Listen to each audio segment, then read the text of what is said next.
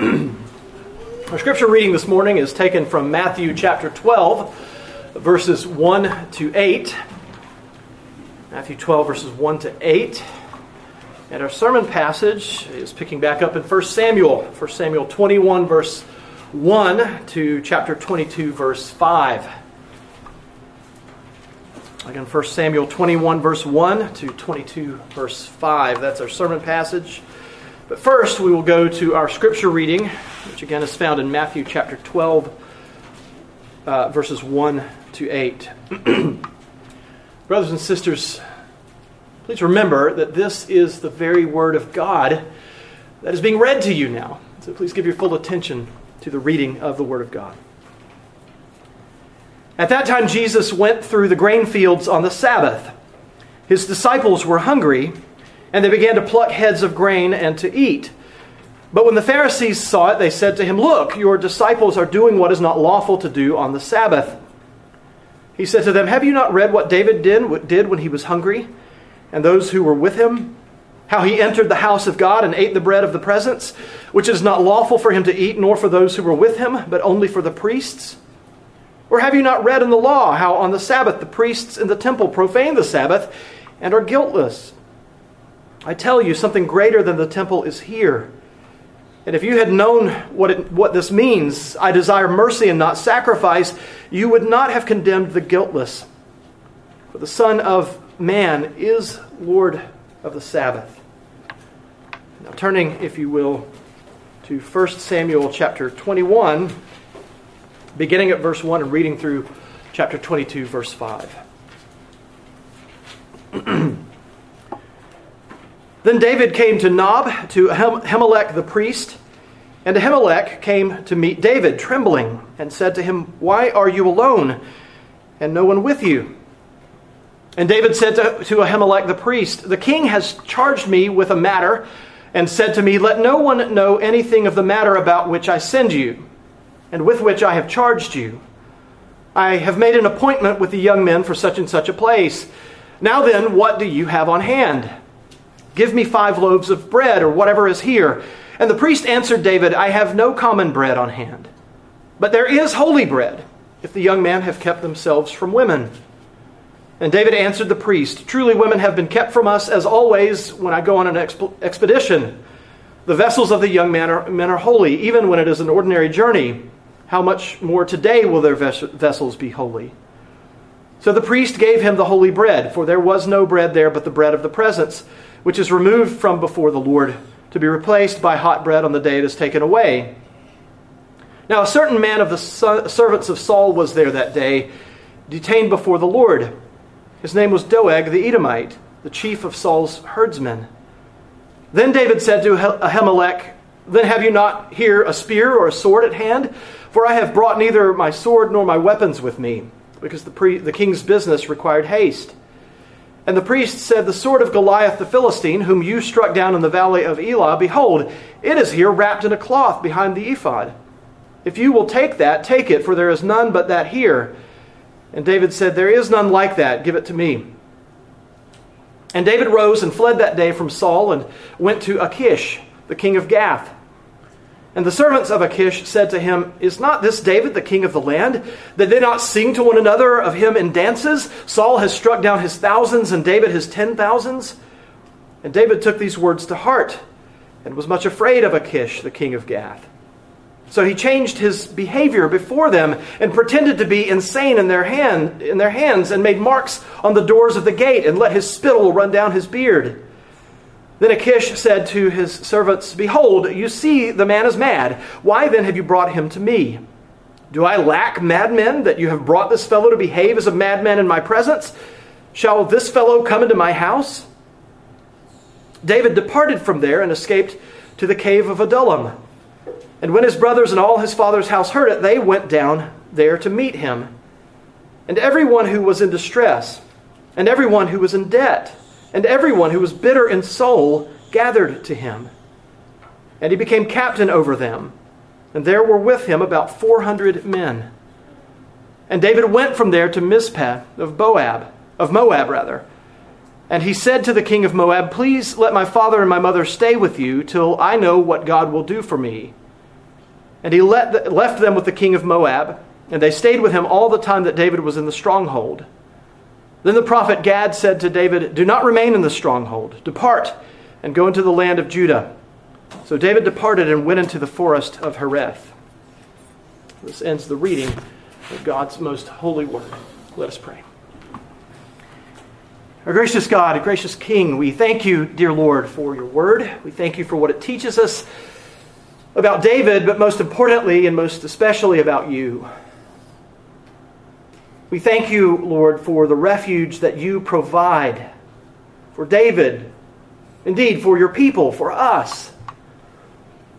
And so we pray, Lord, that you would remind us again that you are the God who is our refuge and our strength. We pray that your Spirit would guide us. We pray that he would give us understanding. And we pray, O Lord, that through the preaching of your word we might glorify you even more. We pray this in Jesus' name. Amen. Now, if you look at the last verse of chapter 20, you'll see that it says that David rose and he departed. He got up from his meeting with Jonathan, that tearful parting with Jonathan, and he left. He departed. And as we'll see, departures are going to be a regular theme for David in our passage this morning. The repeated use of the word departed in reference to David emphasizes the fact that he is now officially on the run. He's a fugitive. He's a fugitive in his own land, in his own future kingdom. And as a fugitive, as someone who's on the run, his needs are pretty basic at this point. He needs food, and since it's the king who is after David, he also needs a weapon. And David knows just where to find both in one place, in the tabernacle or the sanctuary at Nob. But as we will see, this is a calculated move by David. He's on the run, but going to Nob, getting the holy bread and the sword of Goliath, it's not something that was on his way. He's going to end up in Gath. He's going to flee from Nob. He's going to go to Gath. Gath is far to the west of where David was when he was still in Gibeah in his meeting with Jonathan. He had to trek down to the south to get to Nob. And so we see that this is a psychological operation that David is carrying out against Saul and against the men who are trying to kill David. In a very subtle way, David is asserting his kingly prerogative by taking the holy bread, the showbread, the bread of the presence, the bread that was there in the holy place inside the sanctuary, the tabernacle, right by the altar. It was there that it was looked upon by the Lord as he came, in a sense, to observe the sacrifice. It was meant only for the priests, but it's being given to David, this future king. And so he's asserting his prerogative by taking the bread, but also by taking one of the most significant battle trophies in all of Israel. And in doing so, he is signaling to Saul that though he might be on the run, he's not going to lay down and die. He's not going to roll over and let Saul just kill him and take his life. However, the sad reality is that David is alone right now. His wife is back in Gibeah. He doesn't know when or if he's going to see his best friend Jonathan again. He has no soldiers at his command right now. And it's at this point in life that he writes the words, "When I am afraid, I put my trust in you. In God, whose word I praise. In God I trust." From Psalm 56. Even more than the bread, even more than this great giant sword, David went to Nob to seek refuge in the Lord, the God of Israel. And it's during this time of isolation and hardship that David more fully learns the fact of God's faithfulness to his people. As we work our way through the sermon, I would ask you to keep this thought in front of you. God is our refuge, and our safety and peace is found nowhere else but in Him. God is our refuge, and our safety and peace is found nowhere else but in Him. This is a three-pointer again today. The first point of the sermon is simply titled Bread and a Blade. The second, King of the Country. And the third point, Mission to Moab. So again, the first point, bread and a blade. The second, King of the Country. And third, mission to Moab. So let's look at the first point of the sermon, bread and a blade. David has departed Gibeah, and he went south and somewhat southeast to Nob, as verse 1 tells us, to Ahimelech the priest. And when Ahimelech came out to greet David, we're told in verse 1 that he was trembling. And he asked David, "Why are you alone and no one with you?" He doesn't understand what David is up to here. And according to one commentator, it seems likely that much earlier, after the Philistines had captured the ark, and Eli and his sons had died, the Shiloh sanctuary that we saw at the very beginning of 1 Samuel, to which Hannah took her son Samuel, that sanctuary was destroyed. And Nob then seems to have become the city of the priests, as 1 Samuel chapter 22 verse 19 refers to it, and the tabernacle had apparently been relocated there. Now Ahimelech is identified in chapter 22 as the son of Ahitub, which likely means that he is the Ahijah of chapter 14 verse 3. Ahimelech may be the brother of Ahijah, but several commentators make a convincing argument that he is in fact Ahijah himself, making him the great-grandson of Eli, the priest at Shiloh. Ahimelech, therefore, was the priest of the king, meaning King Saul. And if that's the case, then why is the name change? Why the name change? What's the significance of that?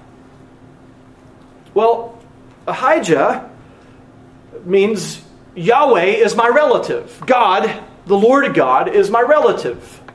Ahijah. Ahimelech means my relative is king.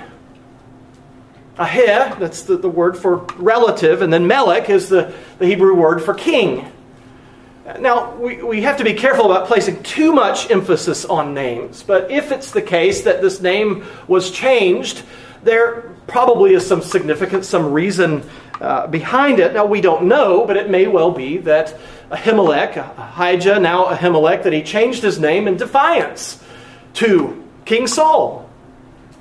And certainly when you read the passage in 1 Samuel 22, you see that Ahimelech is not cowed by Saul. He's not afraid of Saul. He stands firm before Saul and makes strong assertions about the good character of David.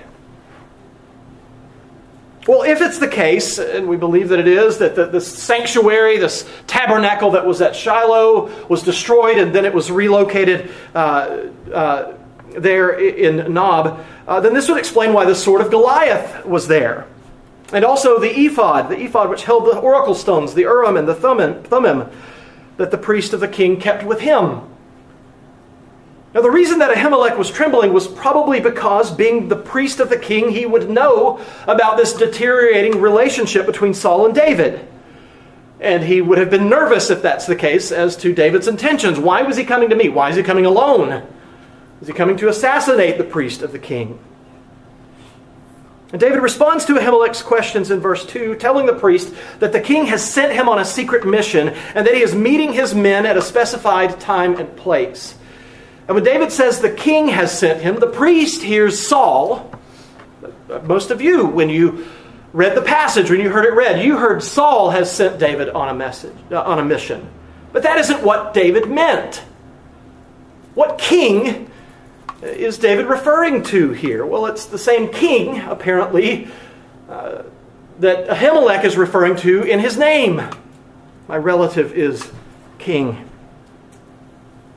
The matter of which David speaks in verse 2, it is a reference to the matter between Jonathan and David and the Lord. Jonathan told David in chapter 20, verse 23, just a few verses before our passage, "And as for the matter of which you and I have spoken, behold, the Lord is between you and me forever." The matter there was the effecting of David's escape, should it be determined that Saul the king was out to kill him. That's the matter. David has discerned the Lord's will. He's got to escape. And so there's a lot of questioning over this passage, over the next section in our sermon, the deception that takes place. Is David lying here? What's going on here? And there's a sense in which perhaps we could be an apologist for David and say, oh, he's carrying out a mission. He's carrying out a mission of the king, the great high king of heaven. And we understand, I think, in our country, we understand that there are times when there are state secrets. There are times when agents of the states cannot talk about the mission that they are on. They have to keep that mission quiet. They have to keep it on the down low. They can't be truthful when asked about why they are carrying out, why they're doing what they're doing. Is that a lie? We all probably would agree that it's a good thing that we have agents on the ground in countries that would seek to destroy us. And there are times when those agents have to be deceptive about why they're there and who they are and what they're about. And so it may well be the case here for David. It's also, I think we could make a pretty strong case that David actually, as it turns out, is telling the whole truth. When he makes reference to the men, and of course David doesn't necessarily know it at this point, he has no men, but he's going to have men. He's going to have 400 men.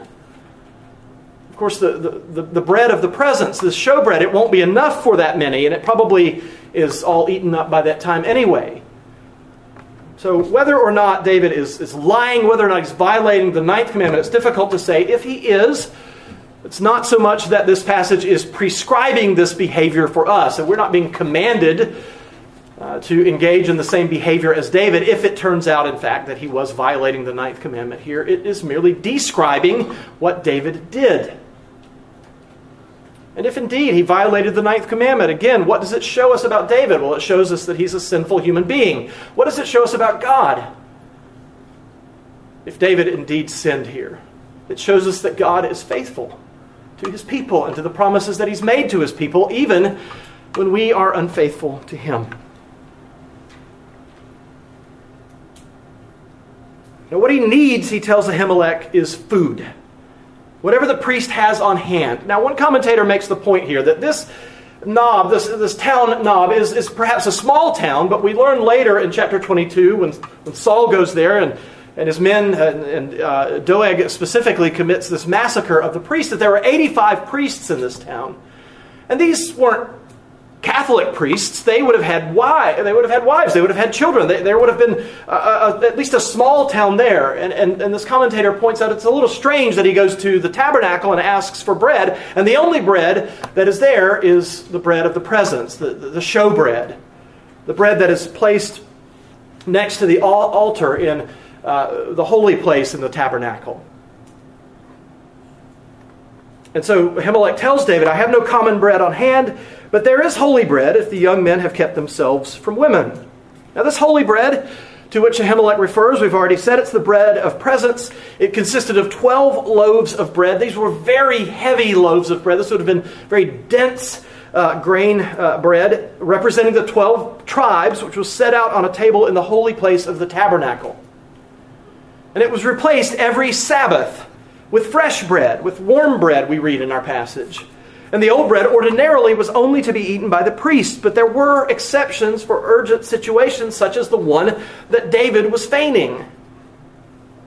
The same principle is in play when the Pharisees challenged Jesus over his disciples plucking the heads of grain and eating them on the Sabbath. And Jesus references this very passage, and he makes it very clear that deeds of necessity, deeds of mercy, are allowable exceptions to the rule.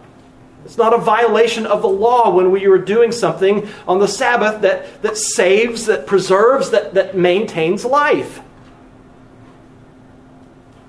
The one requirement that must be met in order for the exception to apply is that David's men must have abstained from relations with women required during wartime. Remember, if indeed David was engaging in war, it was holy war. You know, if you've read through 2 Samuel, that Uriah the Hittite, Bathsheba's husband, he's an example of a soldier who strictly observes this requirement. And so David assured the priest that his men have been following the rules during wartime. So the priest gave him the loaves of holy bread. And David, here again, I think we can see, if we want to be apologists for the integrity of David, that he has no men. He's telling the truth in a technical sense. Perhaps we're stretching it there a little bit. But his men have kept themselves from women. Verse 7 gives us a chilling piece of information. It's just sort of It's not inserted. I'm not saying it's inserted by somebody later. A scribe sticks it in there, but it's just kind of stuck right in there between verses 6 and 8. Verse 7 says that one of the servants of Saul, Doeg the Edomite, was also there, detained before Yahweh. That probably means that he had gotten himself into a little bit of trouble ceremonially. And he was detained. He was being held there, not quite as a prisoner, as it were, but he was in trouble, and he was, in a sense, paying the price for it. He was doing penance, in a way. And this man was the chief of Saul's herdsmen. And even if you don't know what happens in the next chapter, I guess I gave it away a little bit earlier, but you can guess, given the way that this verse interrupts the discourse between David and Ahimelech, you can guess that whatever happens is not good. That Doeg's presence here in verse 7, it is an unwelcome presence. Verse 8 returns to the conversation at hand. David now nonchalantly, and I think somewhat humorously perhaps, that's my read on it, he inquires as to whether the priest in the tabernacle might happen to have a spear or maybe a sword that he could give to David. David, in his rush to hurry to carry out the king's commands, the king's mission, he went off and left his weapons.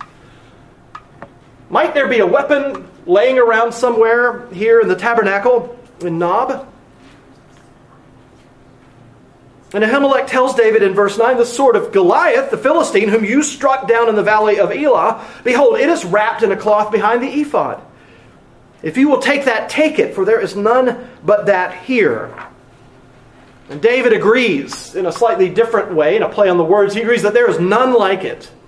There's only one sword like that sword. And then tells the priest to give it to him. And in verse 10, we read there that David fled from there and he went to Achish, the king of Gath.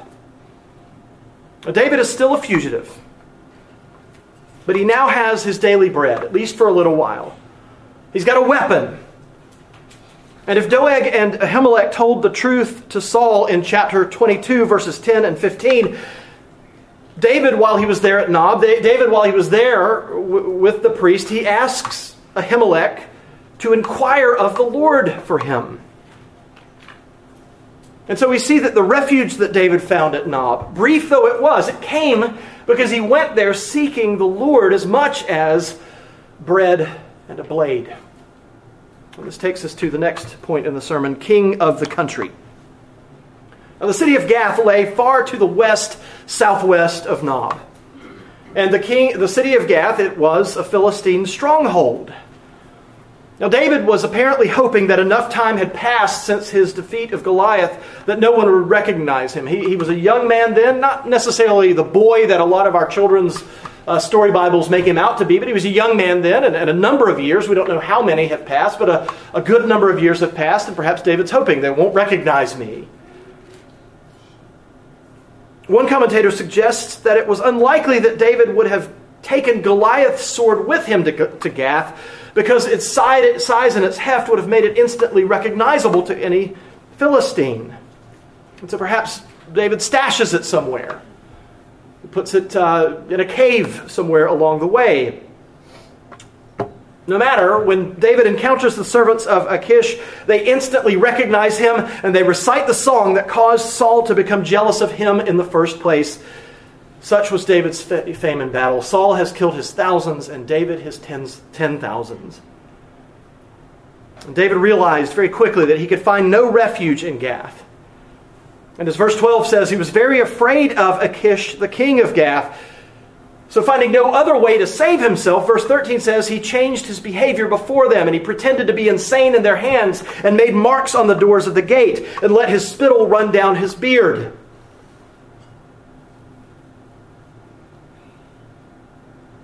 It seems that based upon his military prowess, how his reputation in battle preceded him, not to mention his defeat of Goliath, the natural presumption of the Philistines was that he was the king of Israel, the king of the country. That's what they say in verse 11. After they just before they sing this song about David killing his 10,000s, they say, "Is this not David, the king of the land or the king of the country?"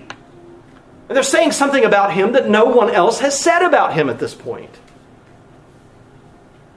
No one else is telling David, or referring to David as the king of the land.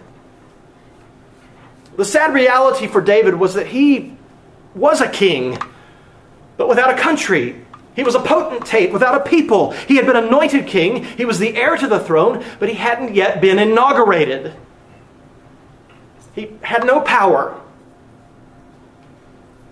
David, very much like the one that he foreshadowed, has nowhere to lay his head. He is a king and is recognized as such only by the enemies of his people, not by those within his own country. It seems that he had gone to Achish hoping to forge some sort of alliance with him against Saul. David hopes the adage, "the enemy of my enemy is my friend," would apply here, but it becomes very clear to David very quickly that Achish has no interest in partnering with him against Saul. He wants to have nothing to do with this man. David's attempt at feigning insanity, however, seems to work. In verses 14 and 15, Achish tells his servants, "Behold, you see, the man is mad. Why then have you brought him to me? Do I lack madmen, that you have brought this fellow to be a madman in my presence? Shall this fellow come into my house?" It may be that the king's servants expected Achish to execute David on the spot. Here they are, giving David over to the king, one of the greatest enemies of the Philistine people. They seemed to understand the threat that David posed if he was allowed to continue living. And they tried to convey that threat to Achish without telling the king what to do. They were in a precarious position. They can't just go say, "You have to kill this man." But they do tell him, "This is the man. He is the king of the land. He's the one who's going to come after you." But the fear of the madman trumped the threat that David posed. The king did not want a madman in his presence. And so David's ruse here works. Achish didn't see David as the threat that his servants did. After all, only an insane person would come into the city of his enemies by himself, looking for help. And so David was able to escape. Or as the introduction to Psalm 34 says, that Abimelech, another name for Achish the king, Abimelech drove him out. That was David's take on the matter. And so David has failed in his desperate attempt to gain an ally against Saul. He's failed in his attempt to find a refuge with the enemies of his people. And that brings us to the third point of the sermon today, mission to Moab. Chapter 22, verse 1 says, "David departed from there and escaped to the cave of Adullam. And when his brothers and all of his father's house heard it, they went down there to him." Once again, we have this word departed being used, as well as the word escaped. David still is fleeing. He's a refugee. He's a fugitive. He continues to defy the insurmountable odds that are arrayed against him, which quietly testifies to the faithfulness of the Lord in his good providence for David. Now, if the archaeologists are correct, Adullam was located about 13 miles southwest from Bethlehem, which would put it within easy reach of David's family. And somehow they heard about David's presence there and went to be with him. Perhaps David made an excursion over to Bethlehem. He traveled east, perhaps, to let his family know he was still alive, to get provisions. But however it is that his family found out, they all left Bethlehem and went to him. Because if David was in danger of being killed by Saul and his men, so were the members of David's family.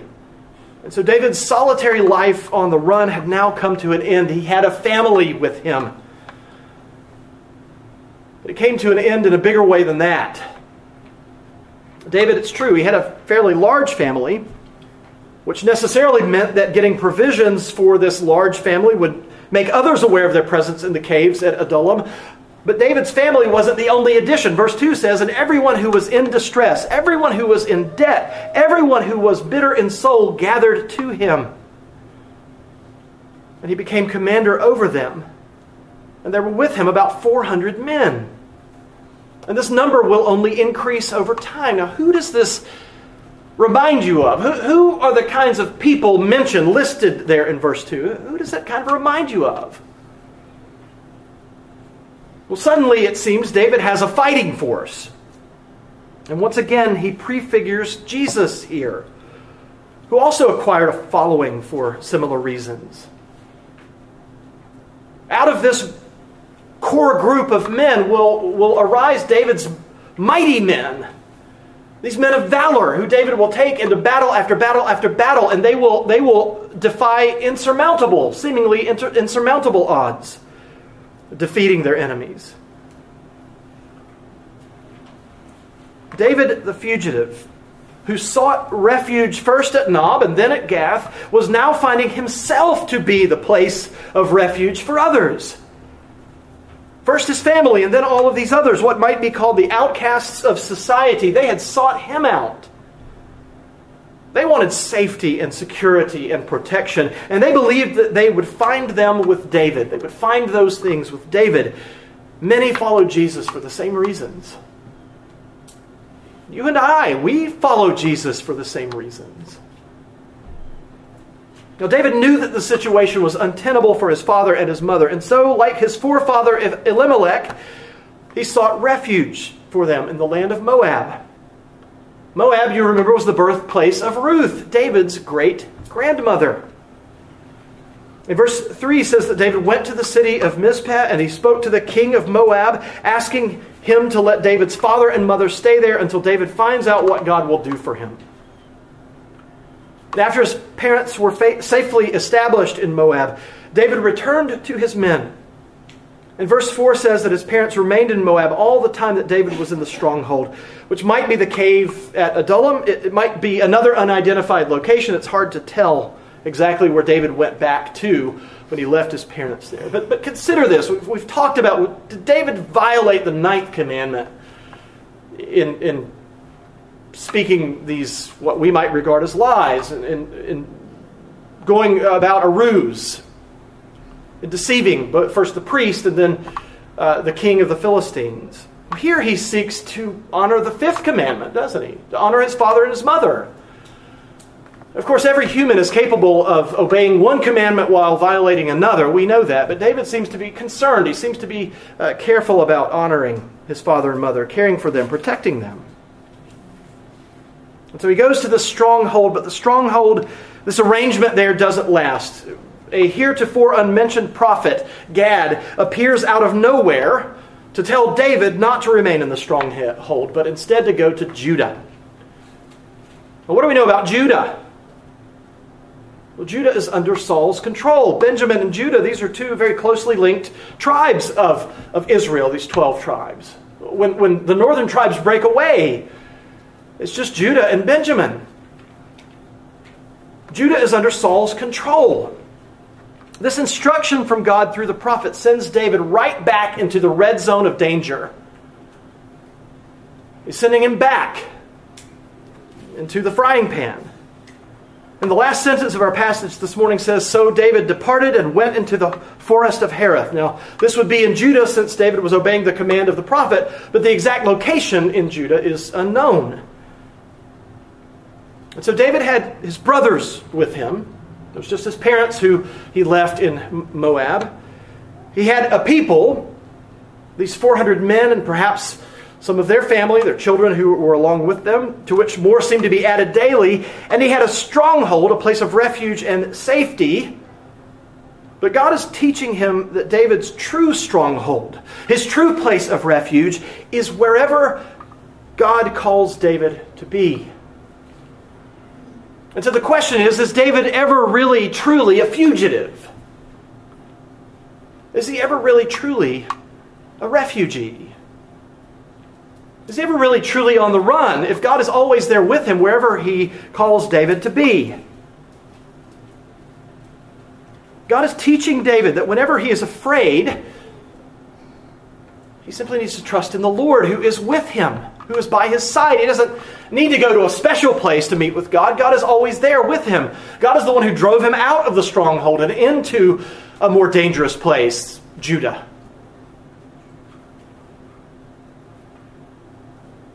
We find ourselves in a great deal of uncertainty right now. Do we have a new president or not? What will we do if the wrong man is elected? What's going to happen in the Senate? What will happen to us? I would suggest to you that there is a lot of fear among Christians. I'm not pointing fingers here. I've studiously avoided much of social media over the last few days, despite my early. I tend to looking at what people elsewhere are saying and less of what people in here are saying, and that's okay. But generally, Christians seem to be afraid right now. At the very least, we just don't know, and we're very anxious, and anxiety tends to boil over sometimes into anger, sometimes into stress, sometimes into weeping. But when comparing the things that trouble us with those that troubled David, ours are actually pretty small.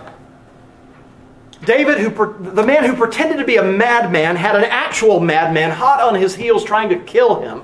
I don't think any of us can say that's the case for us. God is teaching David to trust in him. He is driving him out of his places of safety and security and showing him that wherever God draws him, wherever God drives him, wherever God takes him, that is where David is safe and secure. What can mortal man do to me? David writes about his experience. What can mortal man do to you, brothers and sisters? Again and again, God provided for David. Even when he sent the prophet Gad to tell David to go back to Judah, he provided for him. And that is because no matter where David was, God was his refuge. And the same is true for you and for me, for everyone who trusts in the name of the Lord. God is our refuge. And He's our refuge through His Son, Jesus Christ, who sheltered us from His Father's wrath, His Father's just wrath that should have been poured out upon you and me because of our sins. Jesus Christ is our place of shelter, our place of refuge. Jesus Christ is our King. And because He is our King, brothers and sisters, no true and lasting harm can come to you and me. They can take our bodies. They can rip us to shreds. I don't think that's going to happen anytime soon. But there are brothers and sisters, there are Christians in other places around the world who are facing that very prospect. They're facing it right now. They have true, real reason to fear, and maybe some of them do, but for them too, Jesus Christ is their refuge, because their bodies may be torn and ripped asunder. But they will depart and go to be with the Lord.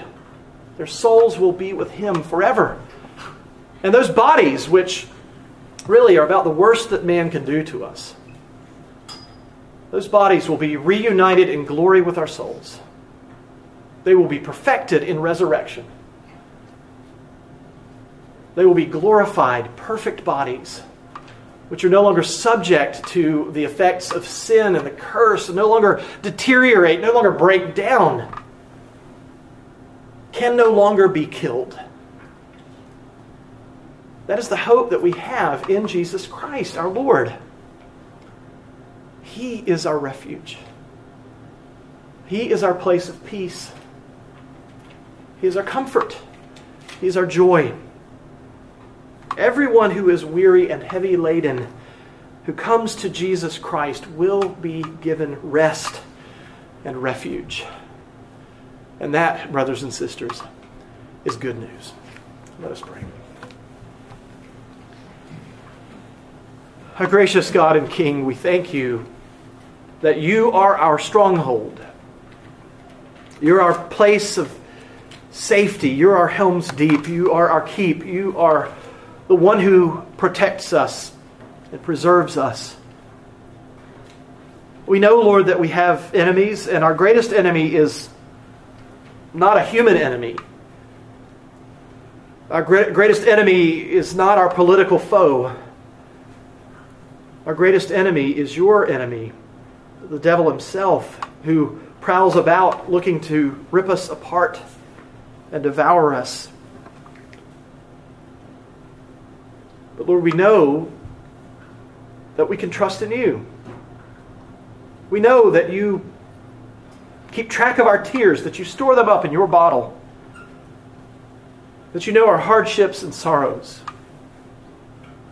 Indeed, O Christ Jesus, God the Son, come in the flesh, you know that sorrow.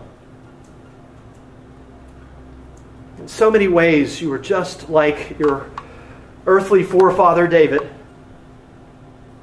who had no place of safety to lay his head. And yet, Lord, we know that wherever you lay your head at night, you are safe. You are exactly where you were meant to be, and that your Heavenly Father looked after you just as He looks after us. Lord, we pray that you would give us confidence and a sense of a great surety, not because of how smart we are, how great we are, how wonderful we are, how good looking we are, how much money we have in our bank accounts, that you would give us confidence in you and not in ourselves. That we would humbly bow before you, who are our God and King, the one who is our place of refuge. We pray, Lord, that we would seek our refuge in you. We thank you for this time of refuge this morning. We thank you that we can be here in this sanctuary and be at peace. And we pray that this day would prove to be a sanctuary for us, a place of refuge, as we rest in you, as we cease from our labors, but also cease from our worrying, our anxieties, as we remember, O Lord, that we rest in your hands and that our burdens have been placed on your strong shoulders. We are thankful to you for all of this and more. And we pray this in your name, in the name of Jesus Christ. Amen.